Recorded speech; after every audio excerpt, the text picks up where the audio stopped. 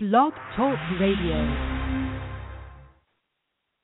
And welcome everyone to the All NBA podcast with me, Rodney Fisher. And if you guys are tuning in for the first time, welcome to the podcast. We're going to be doing this every week throughout the NBA season. And what better time to do it than right now as a new NBA season begins with preseason and training camp. So we're going to get into all of that as well.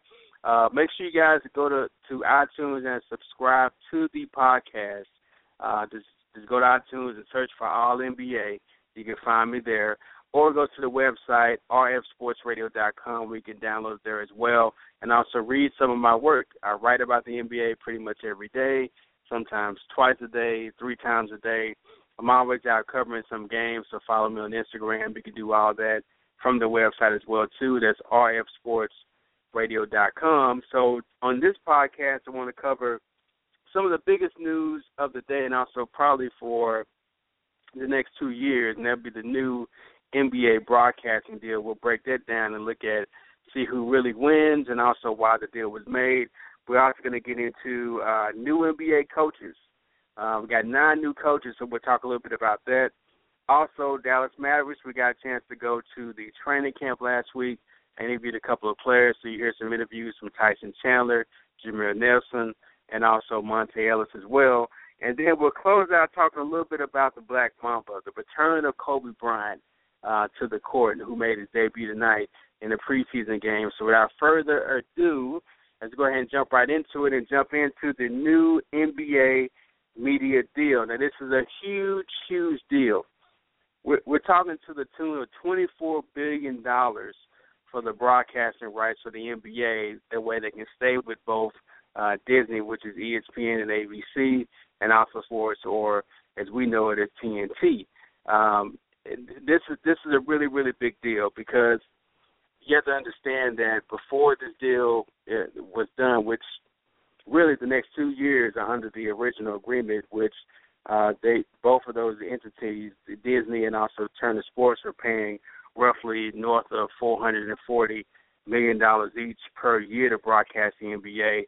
Now we're looking at a combined $1.74 billion to broadcast the NBA per year. And this is going to go up into the 2024-25 season. And it really is big because it proves that media broadcasting rights now with the digital age and everybody watching things on phones and on a laptop and on tablets that, really it is big business in sports. When you see a team like the Clippers sell for $2 billion and a potential sale of the Hawks could be high as well, too. And now the Nets may be looking for a suitor also. This is big business. In the basketball world, it is now big business. A deal like this puts them on that same pedestal or level, to me, as the NFL, who has always been the biggest broadcasting right kind of deal. The reason why both ESPN and Turner Sports are paying so much is because they've always had this entity broadcasted on their network, but they want to keep out some of their competitors. I mean, we're talking about like Fox Sports, who has a Fox Sports 1, who, as you know, right now is running the postseason MLB games, and then you've got NBC Sports, who kind of made their way with the Olympics, and now looking for broadcasting rights for different things as well, too, not trying to show just all the extreme sports, but into hardcore sports as well, too. So to keep those kind of suitors out, the NBA had to raise the price, and they knew who would pay for it. So let's dive into the deal a little bit. This will begin within the 2016-2017 season and run through 2024 to 25. In a statement today, Adam Silver got up there and talked a little bit about the deal, and basically it's the same thing, except there will be more nationally televised games on both of the networks.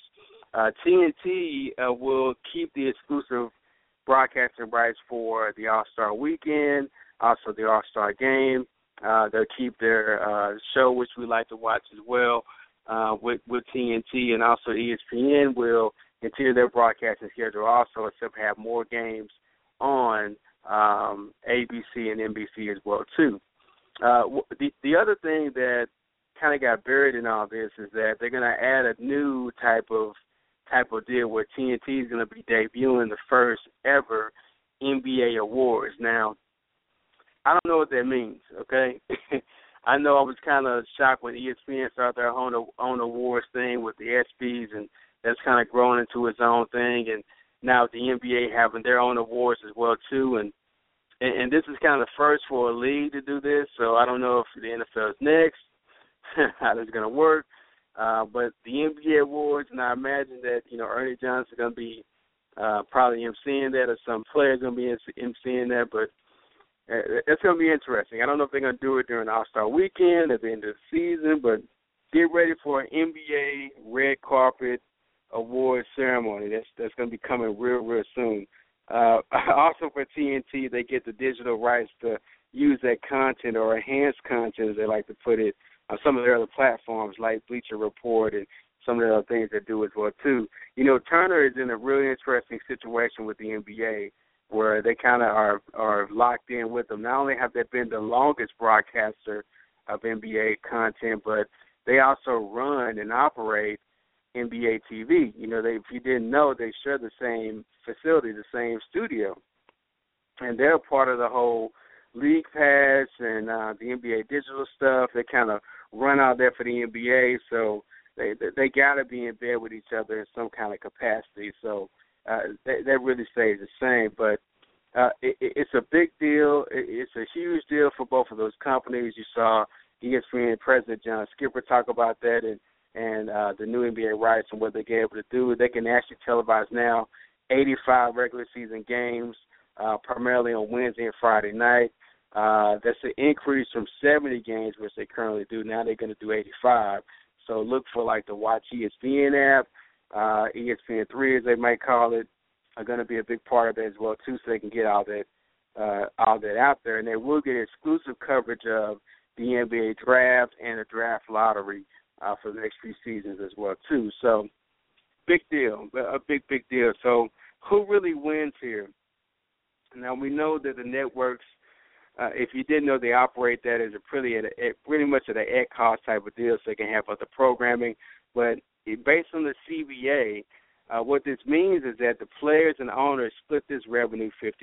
So 50% of the revenue has to go to the players. Now, if LeBron James didn't seem like a genius by now, today he seems like a big genius. Not only him, but other players as well, because what this means is when you hit that 2016-17 season and LeBron didn't take that big deal, that 5-year deal from Cleveland, he took a 2-year deal with a 1-year opt-out.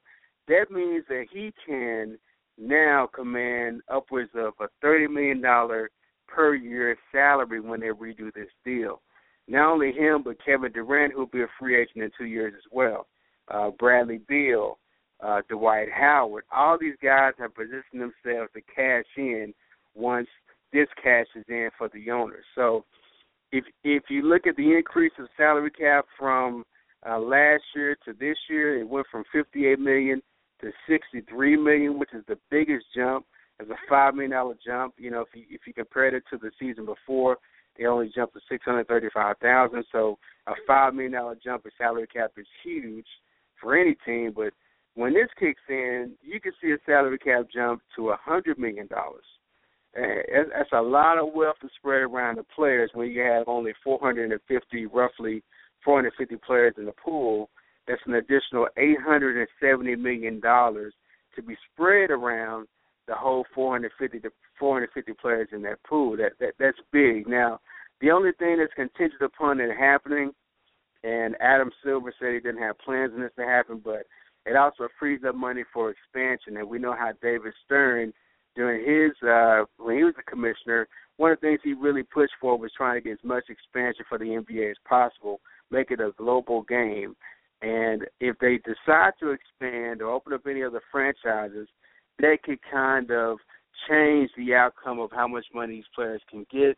And that's the only thing that can happen. So we will see. We'll see what happens. But right now, players are doing the money dance. I guarantee you they're doing the Johnny Manziel, rubbing the fingers, okay, because now they're going to get ready to get paid, and the guys have put themselves in a position to make a lot of coin from this particular deal. Let's take a quick break. When we come back, we'll jump into a couple other things with the new NBA coaches, and also we'll go inside the Dallas Mavericks training camp as well, too. Thank y'all for listening to the All NBA podcast. Stay tuned. Don't go anywhere. We'll be right back.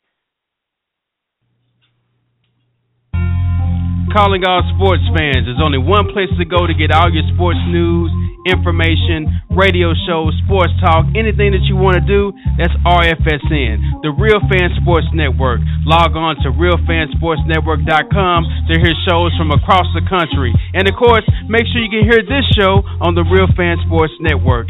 Go to TuneIn Radio on the TuneIn Radio app and search for RFSN to get sports talk 24/7 from a fan's perspective. That's the Real Fan Sports Network, realfansportsnetwork.com. All right, welcome back, everyone, to the All-NBA podcast. Again, my name is Rodney Fisher. You can follow me on Twitter at Rodney Fisher NBA, or read some of my work and follow me online at rfsportsradio.com.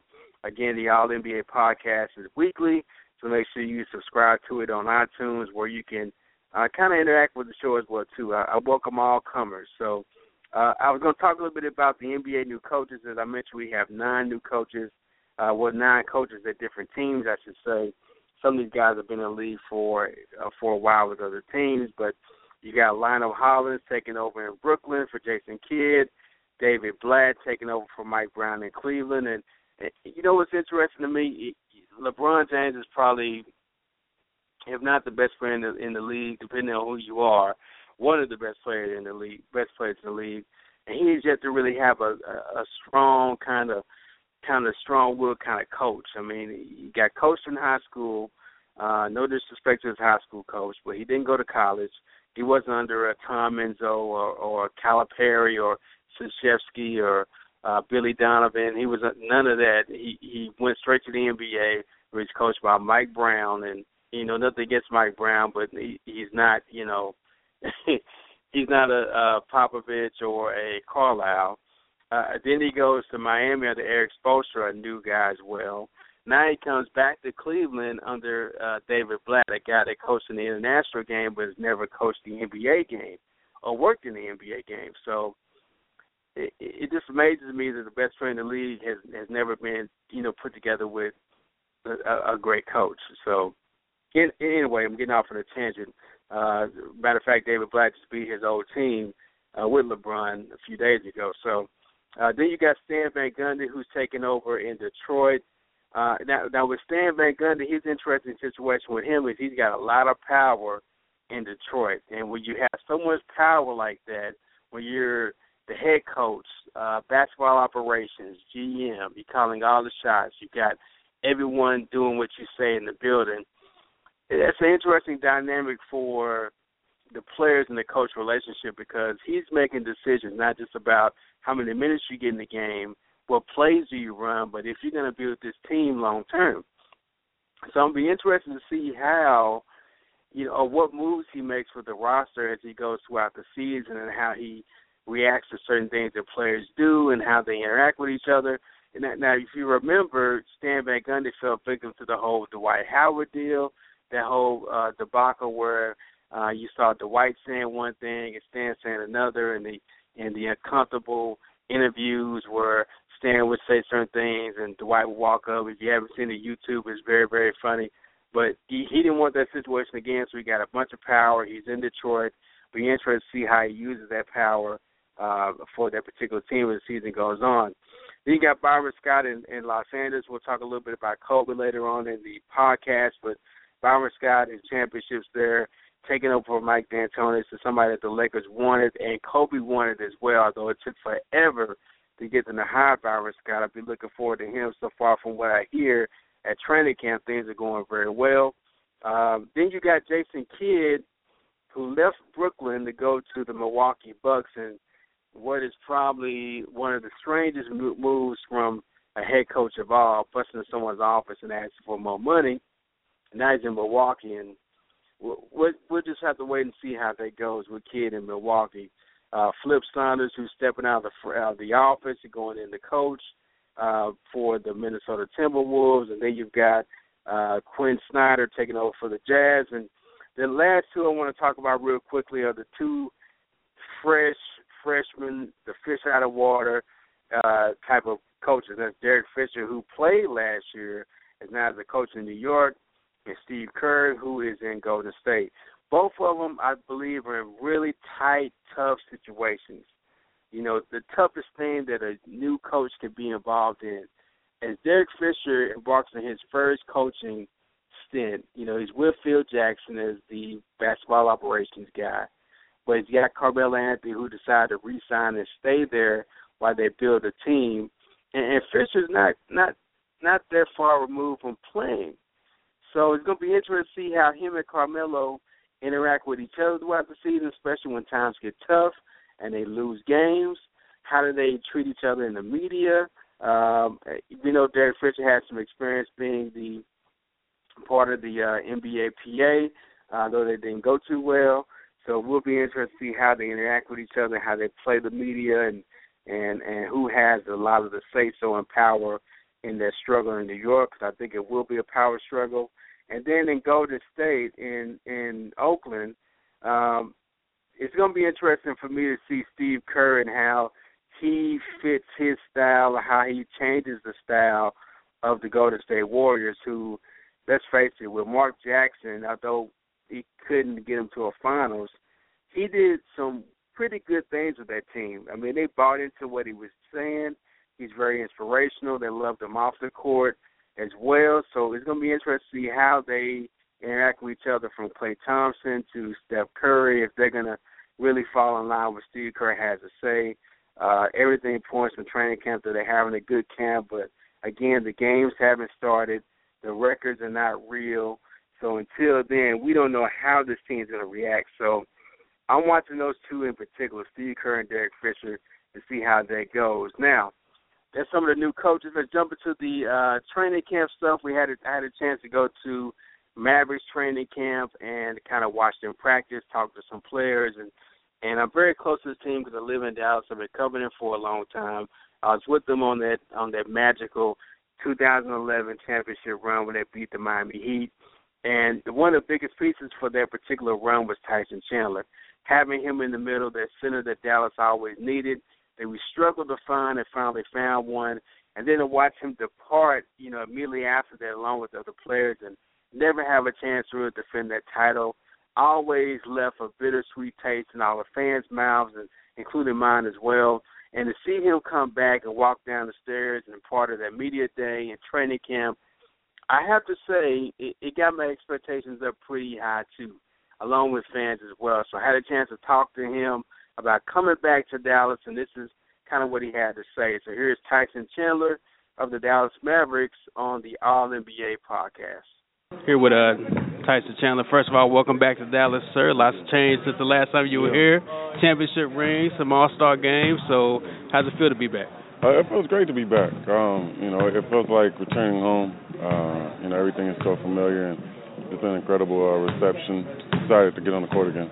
Now, how'd the process go with this whole connecting back with you and getting you back to Dallas? Who reached out to you first? How'd that go? You know, Donnie and Cube reached out. You know, first, you know, clearly my agent called me, let me know it was everything that was going on, and then, you know, a lot of guys from the staff started to reach out, and it was those welcome back, welcome home, you know, phone calls, and you know, it was a little weird at first, but clearly exciting. But you know, now that everything's going back, it feels normal. Now, you had a chance to play with Dirk, of course, before. You playing with Felton before as well. So is that helping the process of getting this team chemistry together? Yeah, absolutely. You know, and it's a bunch of great guys. You know, they put together a good cast, and it's guys that's you know, willing to communicate and understand, you know, because we understand what the common goal is. So it's actually been an easy transition. All right, thanks, man. All right, that was Tyson Chandler. I caught him kind of in between stations on media day, so pretty short interview there. But it was so good to see the guy. And for all the players I've talked to, one of the nicest guys you would ever meet or ever talk to. Very humble, very down to earth, and even at 7 feet, he still seems very down to earth to me. But a really good guy, and it's good to see him back. And I'm interested to see how him and Dirk can play together again, because in my opinion, and even stats have proved this as well. He's gotten better since he left in 2011.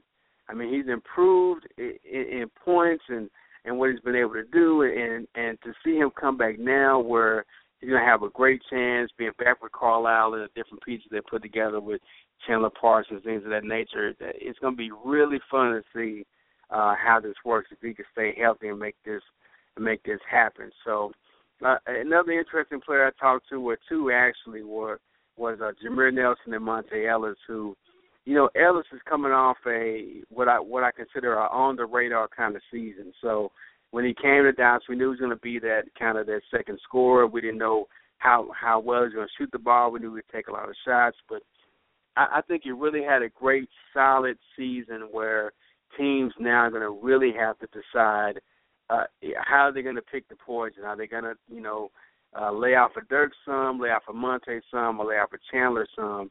And for the first time in Monte's career, he spent majority of his time in the point guard position. Even though they brought in Jose Calderon, who took great shots but wasn't a great defender, didn't really facilitate the ball the way Carlisle would like, and they allowed Monte Ellis to play point guard a little over 90% of the time when he was on the court, which was the first time he's ever done that. He's always been a shooting guard, and yet he performed so well. Then you bring in Jameer Nelson, who is another veteran presence, spent his entire career really with Orlando. Now he's coming to Dallas, and to have him in there along with Monte and then Raymond Felton, who will miss a few games because of suspension but will be a serviceable player. And then you have Devin Harris coming off the bench as well, too. So a lot of people think of it as a three-head monster. Well, Monte could play a little point guard, too. So I had a chance to talk to both Jameer Nelson and Monte Ellis about coming back this season. These are the two Mavericks on the All-NBA podcast. Here with Jameer Nelson. Jameer, your first year with the Mavericks. You're looking forward to playing with some of these guys. I know you've been in the league for a while. You played against them for a while, but now playing with them, how's that feel? I am. I'm definitely looking forward to playing, alongside these guys and going to battle with them. It's one of the things, just competing against them. You admire how guys play, how they work, and all that. So, just to be able to see them up close, it's kind of unique and kind of cool. Now, I don't know if you ever had a chance to play with a 7-foot guy like Dirk before that can shoot outside. I think anybody like unless you have been on his team, has never played with a guy like Dirk. He's one of the greatest, and I'm looking forward to it. Now, with you being able to play with the Mavs this season, of course, you've been with Orlando for so long. Any circle on the calendar for that Orlando game? No. I mean, every game is just a game to me, no matter who it is. I'm here in Dallas, and like I said, these guys are my teammates now. We're all here together trying to do the same thing and accomplish the same goals, and that's win a championship. What about playing with Coach Carlisle? He's been in the league for a while. He's admired your game for so long. He talked very highly about your game as well. How's it been working with him so far? It's been great. He's such a great basketball mind and a great person. From day one, as soon as I signed, he was one of the first to reach out and congratulate me and express his interest. All right, good deal. Thanks, man. Thank you. All right, second season with the Mavs, Monte. Any particular expectations going into the season with some of the new additions? Really just, we put a great group of guys together this summer. I think we did an excellent job. The thing is for us now is to put all that together. Everybody get on the same page and, come out and, do a better, at least 5 to 10 games better than we did last year. The way the season ended last year, going 7 games with San Antonio Spurs, has that changed, your expectations going into this season, or this the mindset of the team as a whole? We just got to, start from day one and finish all the way to the end of the season. We got to go in with the right mindset of what we want to do, how we want to play, and be consistent with it every night. Do you think that teams are not going to be game planning for you a little bit different after what you were able to accomplish during the playoffs, and how you're going to kind of make your game around that? I don't think it's going to make a difference how teams view or try to play us. I think the biggest thing for us is to take what the defense give us, use the guys that was brought to this team this year to relieve pressure from the scoring and the defensive end, and put it all together and see what happens. Thanks, Monte. All right, that was Jameer Nelson and Monte Ellis of the Dallas Mavericks talking about the upcoming season. You heard Jameer talk about, he doesn't have that Orlando Magic game circled on his calendar. Well, let me just say that I believe he does have that game circled. For as long as he's spent in Orlando, he's going to come out there and be ready to light those guys up. But good to see him, and Carlisle has already kind of said that he wants him to be the starter for that team, so we'll see what happens there. In terms of Monte, him coming back, and we talked about players that are going to benefit from this new media deal. He's one of those players in that boat as well, too. He's got a player option next year. Then, of course, he'll be a free agent, and he can really cash in on a new deal as well. So I will be interested to see how he shares the ball with Chandler Parsons and some of the other guys that will be on the floor, because they do have a lot more people that are going to need the ball this year than they had last year to really be effective. So be interested to see how that goes. Now, we talked about new coaches. There's some new players in the uniforms. I got a chance to see Paul Gasol in the Chicago Bulls uniform, Paul Pierce in the Washington Wizards uniform, and also LeBron James put back on his Cleveland Cavalier uniform as well, too, which was kind of surreal in itself from everything that's happened in the past. But one guy I saw put on a uniform that I'm so excited about, and that has to be the Black Mamba himself, Kobe Bryant. And I mean, really following what's been happening at training camp and listening to Kobe in his interviews, and for him to come back, the expectations for Laker Nation are so high, which I can understand that, because when I was in Staples Center last year, it didn't even feel like a Laker arena. I mean, there were Clipper signs everywhere. You would have thought it was just the Clippers only that played there. I did see Kobe Bryant at the game, him and his daughter, but he was in plain clothes. He wasn't on the court. It didn't feel the same. It felt almost hollow in a sense, because the guy's been around 19 seasons and performing at a high level, and even interviewing in the locker room, it just wasn't the same, because Kobe holds court. He's always going to have something nice to say. They're really going to get a lot of people's attention, and it just wasn't there. So to have him back is huge, and to have him back on the court is even better. Him and Byron Scott have been talking every day at training camp. He's been leading in all the drills, outrunning guys, really playing hard in the training camp, getting everyone up to speed, and that's good to see. Steve Nash is 100% healthy. Kobe feels like he's healthy. So to me, if he is able, in some kind of form or fashion, get this team into the playoffs, even if it's an 8 seed, that's got to be by far his biggest accomplishment, or one of the biggest accomplishments he's had as a pro. I thought him taking that Paul Gasol-led team and Andrew Bynum team, Lamar Odom team to 2 championships was huge, but that would be huge if he can sneak an 8 seed or 7 seed, well, really 7 seed, but 8 seed. If he can sneak that in for this Laker team with what they have, and that would be truly amazing.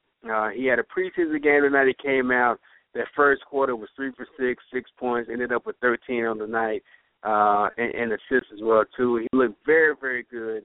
So I'm just excited. I'm excited about the season start. I'm excited about Kobe in a Laker uniform playing again. I am a big Kobe fan, but that's somebody's return that we should all really stand up and clap for, because to have him back in the NBA and on the court is huge. It really, really is. Well, that's all for the All NBA podcast. Thank you guys for listening. Make sure you subscribe on iTunes. Follow me on Twitter at Rodney Fisher NBA, and also go to the website rfsportsradio.com, where you can follow my writing and interact with me there as well too. Until next time, stay tuned, and whatever you do, go watch some basketball.